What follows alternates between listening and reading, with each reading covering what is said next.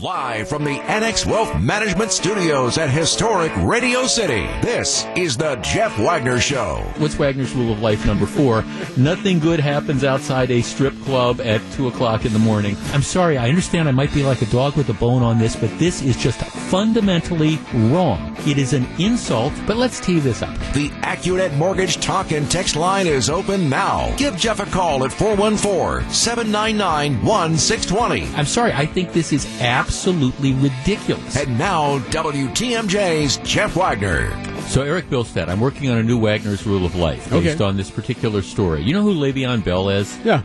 Le'Veon Bell was the all-pro running back for the Pittsburgh Steelers who decided to sit out all of last year in a contract dispute and then ended up signing for the New York Jets for the same amount of money that Pittsburgh was offering him, et cetera, et cetera. Okay, well, so now he's going to be with the New York Jets. Well, here's the latest story. He lives in South Florida, and apparently his home was robbed, and somebody stole more than $520,000 worth of jewelry from his place while he was at the gym working out, including 2 gold chains with diamonds, a Black Panther pendant with black and white diamonds, and a Rolex. $520,000. Yeah. Okay, they know who did it. Apparently, according to Bell, it was his girlfriends, plural, that he left a couple of his girlfriends, plural, in his apartment while he went to work out at the gym, and they robbed him. They took stuff. Yep. No, they didn't just take stuff. It's not like, here, we're taking a towel or a rope. They took $520,000 worth of jewelry. So I think there is a rule of life here that maybe if you've got multiple girlfriends that you're leaving at your place, maybe you want to lock the safe or something. So just something like that. I mean, girlfriends. Yes, I'm sure they had a deep and meaningful relationship with Le'Veon Bell. I'm surprised they didn't get off with more stuff. I mean, that they only were able to get the jewelry. You'd think they would grab everything they could. The TVs and the computers and everything else. At the same time, if you're going to rip off at some point in time, once you've got $500,000 worth of jewelry that I presume you throw in your purse or whatever, you don't want to be greedy, okay. I suppose that's true. Don't want to be greedy. Okay, so memo to all the guys out there, when you have multiple women over at your place and you leave to go to the gym, you might want to lock up the valuables. All right. Hey, as long as we're talking about the world of sports, an interesting follow-up to a story last night, a story, candidly, that I think got a lot more interesting over the last hour or two. NBA Finals last night. Nobody's watching the NBA Finals, or very few people are watching them. Ratings are down. But they had an incident last night. The game was in Oakland, which is where Golden State plays. And there was one of these scenes where one of the Toronto Raptors players, his name's Kyle Lowry, who had a couple of really big games against the Bucks in the Eastern Conference Finals. Lowry is chasing down a ball for a rebound, and he goes running into the first and second row of the stands, of courtside seats there. You see this from time to time. The player will go running into the stands and they'll knock and beer will go flying or whatever. Well, Lowry goes into the seats, and this video has now gone viral. I hate that because it's such a cliche, but it's gone viral. So Lowry goes running into the seats, and he ends up like in the second row of the seats because he was racing over. So he's trying to kind of extricate himself. He's trying to get out. And the video shows a guy who's sitting in the front row who's a couple seats over from where this happened. It's not like he was the guy that got run over by Lowry, but he's a couple seats over. And you can see him, and the video is very clear. He reaches over and he pushes Lowry on the shoulder. I mean, he doesn't punch him, but he pushes him. And it's not, like I say, it's not like Lowry ended up in his lap where you're kind of pushing him to get him off him. He clearly reaches over and he pushes him, and apparently he says something to him, and Lowry takes exception to that, and apparently the guy ended up being ejected. At the press conference afterwards, after the game, Lowry is talking about, he said, yeah, I mean, this has no business. I mean, I don't care what they say to me, but this guy touched me, had no reason at all to touch me, etc., etc. Well, all right, I thought at first the story was going to be, here's another example of kind of like a Drake-like situation. Do you have a courtside? Do you have some fan that's, just kind of gets caught up in things, etc., etc.? Well, here's the dazzling detail that's just breaking. The guy that did the pushing, Gru, did you see the story? The guy that did the pushing, he's a part owner of the Golden State Warriors.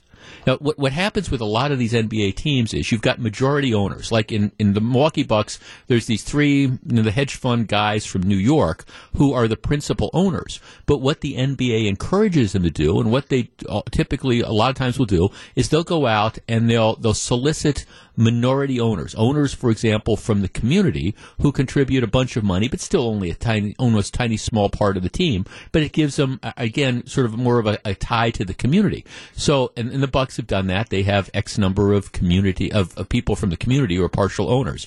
As it turns out, this guy who pushed the player, his name is Mark Stevens, and he is a minority owner of the Golden State Warriors. They brought him in. He bought his ownership stake in 2013, and he's a venture capitalist, etc., from that area. But so now, I mean, it's not just an ordinary fan who's pushed the player. Now you have an owner of the team who laid hands on the player, and this has really ratcheted up the attention for the NBA. Because the NBA is going to have to decide, what are we going to do now? All right, when we come back, I want to talk about D-Day with you. Stick around. This is Jeff Wagner. This is Jeff Wagner on WTMJ. 75 years ago today, 175,000 members of the Allied Expeditionary Force landed on the beaches in Normandy. Today, there's been a series of ceremonies at the Normandy American Cemetery and Memorial. There are 9,300 men buried at that cemetery. It is one of the, I think, again, most sacred places in the world, I would argue. And you have the ongoing ceremony, and you had a number of leaders. You had the Prime Minister of Great Britain, you had President Trump, you had the President of France. They were all talking about, the sacrifices that people made 75 years ago. And in particular, Prime Minister May was making reference to the greatest generation, a term that I think Tom Brokaw coined in one of his books a number of years ago about the World War II generation. I've been thinking about that a lot as I compare that to modern standards. After the Japanese attack on Pearl Harbor in December of 1941, you saw this incredible coming together in this country. And you saw America unite, and you saw young men, leaving their homes and joining the military to serve our country. And, it was different back then. You didn't have the internet. You didn't have the transcontinental phone services. You had people that left their homes and entered the military, and in many cases, didn't come back to the United States for years. For years, you had people who, didn't see their wives, didn't see their sweethearts, didn't see their family, and their way of communicating with them, wasn't being able to FaceTime or wasn't being able to email. It was, you'll write a letter, and maybe, if you're lucky, 4 or 5 months later, your letter ends up getting delivered home, or you get that letter. If you've ever watched the movie Saving Private Ryan, which I think the first 30 minutes of the movie Saving Private Ryan, which shows it's the first wave of soldiers hitting the beach on D-Day, in Normandy. And I think the rest of the movie I think is okay, but that first 30 minutes where you see just the troops and they're in the amphibious vehicle, and as soon as the metal gate goes down, you have bullets that come flying, and these people are just dying. And, those soldiers knew what it was that they were being sent into. They know that they're landing on these beaches and they're going to be charging into machine guns. They knew exactly what they were facing, and yet, one after another, did their job. They did what they signed up to do. They put their lives on the line. And as we know, like I say, there's 9,300 people who, lost their lives in the invasion of Normandy. Our number is 414-799-1620. That's the Acunet Mortgage talk and text line. We only have a couple minutes because we've got an early out for Brewers baseball. But as I think about the sacrifices that so many of the greatest generation made, I find myself wondering, would America ever do that again? Would we, if we were attacked for example, would you see that kind of response? Would you see American men by the droves signing up and saying, okay, here's what we're going to do. We're going to give up a couple years of our lives. We're going to go to faraway places, and we're going to put our lives on the line for our country. Was the Greatest Generation's display something that we would never see again?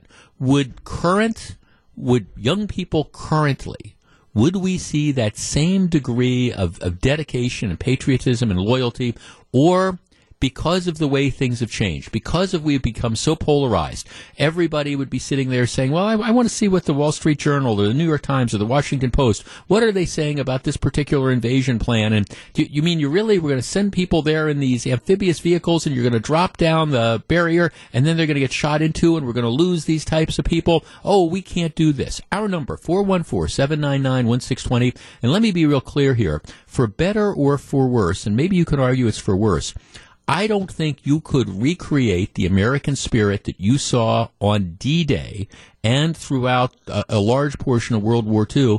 I don't think you could recreate that today. I think that was something that, maybe it existed at one point in time, but no way it would ever happen again. And that, in some respects, is disappointing. 414-799-1620. We discuss in just a moment. If you're on the line, please hold on. We'll try to get to as many good calls as we can. This is Jeff Wagner. You're listening to Jeff Wagner on WTMJ.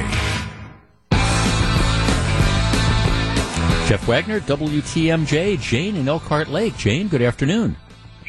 Hi, Jeff. Hi, Jane. Thank you for taking my call Yes, and ma'am. hearing my opinion. To comment on, would this generation rise up like what you call is the greatest generation? Mm-hmm. Absolutely not. Okay. I mean, it makes me sad to say that, but it is hard at a high school event to get this generation to take their hats off, put their hand over their heart, Right. and honor our flag. Right. So I find it, sad. I find it hard to believe. Yeah, well, that we would have that response. Thanks. I mean, I agree with you. Now, look, after September 11th, 2001, you had this country, the country came together in a way that I don't think that I had seen in my lifetime. But, that quickly splintered. Then we got into the politics. Well, okay, how do we retaliate? How do we do this? And it quickly splintered. And by the way, when I say this, I don't doubt that there are some people who would approach service and defending this country and doing that, and they would, with the same zeal and patriotism and level that people did in the Greatest Generation. I just don't think there'd be anywhere close to that number of people who were doing it. 414-799-1620. Let's talk to Paul in Illinois. Paul, you're on WTMJ. Yeah, hi, Jeff. Hi, Paul. I do have to agree with you. I don't think that they would take the hard stand. I mean, nowadays there's so much reliance on smart weapons, smart bombs. I don't know if they would put themselves personally at risk. Mm-hmm. Plus, I think the rules of engagement have changed. I mean, back in the day, if you had a sniper in a church steeple or a school or something and they were shooting at you, you brought in a tank, you brought in a bazooka, you lowered the building. Would that be a war crime now? Yeah. Because citizens might be in the line of fire, they did what they needed to do to win and to go home. I don't know if they would do that anymore. No, I don't think that. I don't think they would. And then you'd have all the politics that you would not have a country that I think could unite in the way this country united after World War II. I just don't think that that's the situation. We are so splintered. We are so divided. You'd have people saying, okay, well, this isn't a just war. We shouldn't be doing this. Here's a text. Jeff, back in the 1940s, it was God and country. Today, for so many young people, it's all about me, me, me. I don't know when that changed. I mean, maybe you can point to the Vietnam War as a point where we became cynical.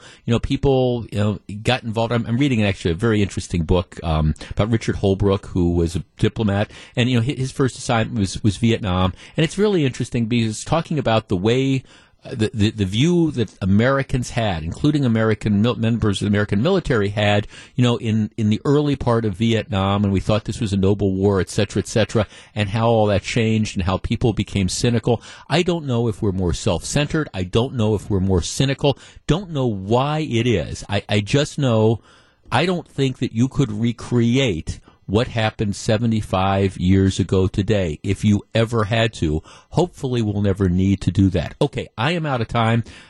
Back tomorrow, 12 noon, when we do this all again. Brewers are coming up right after Eric Bilstad's news. Have a great Thursday.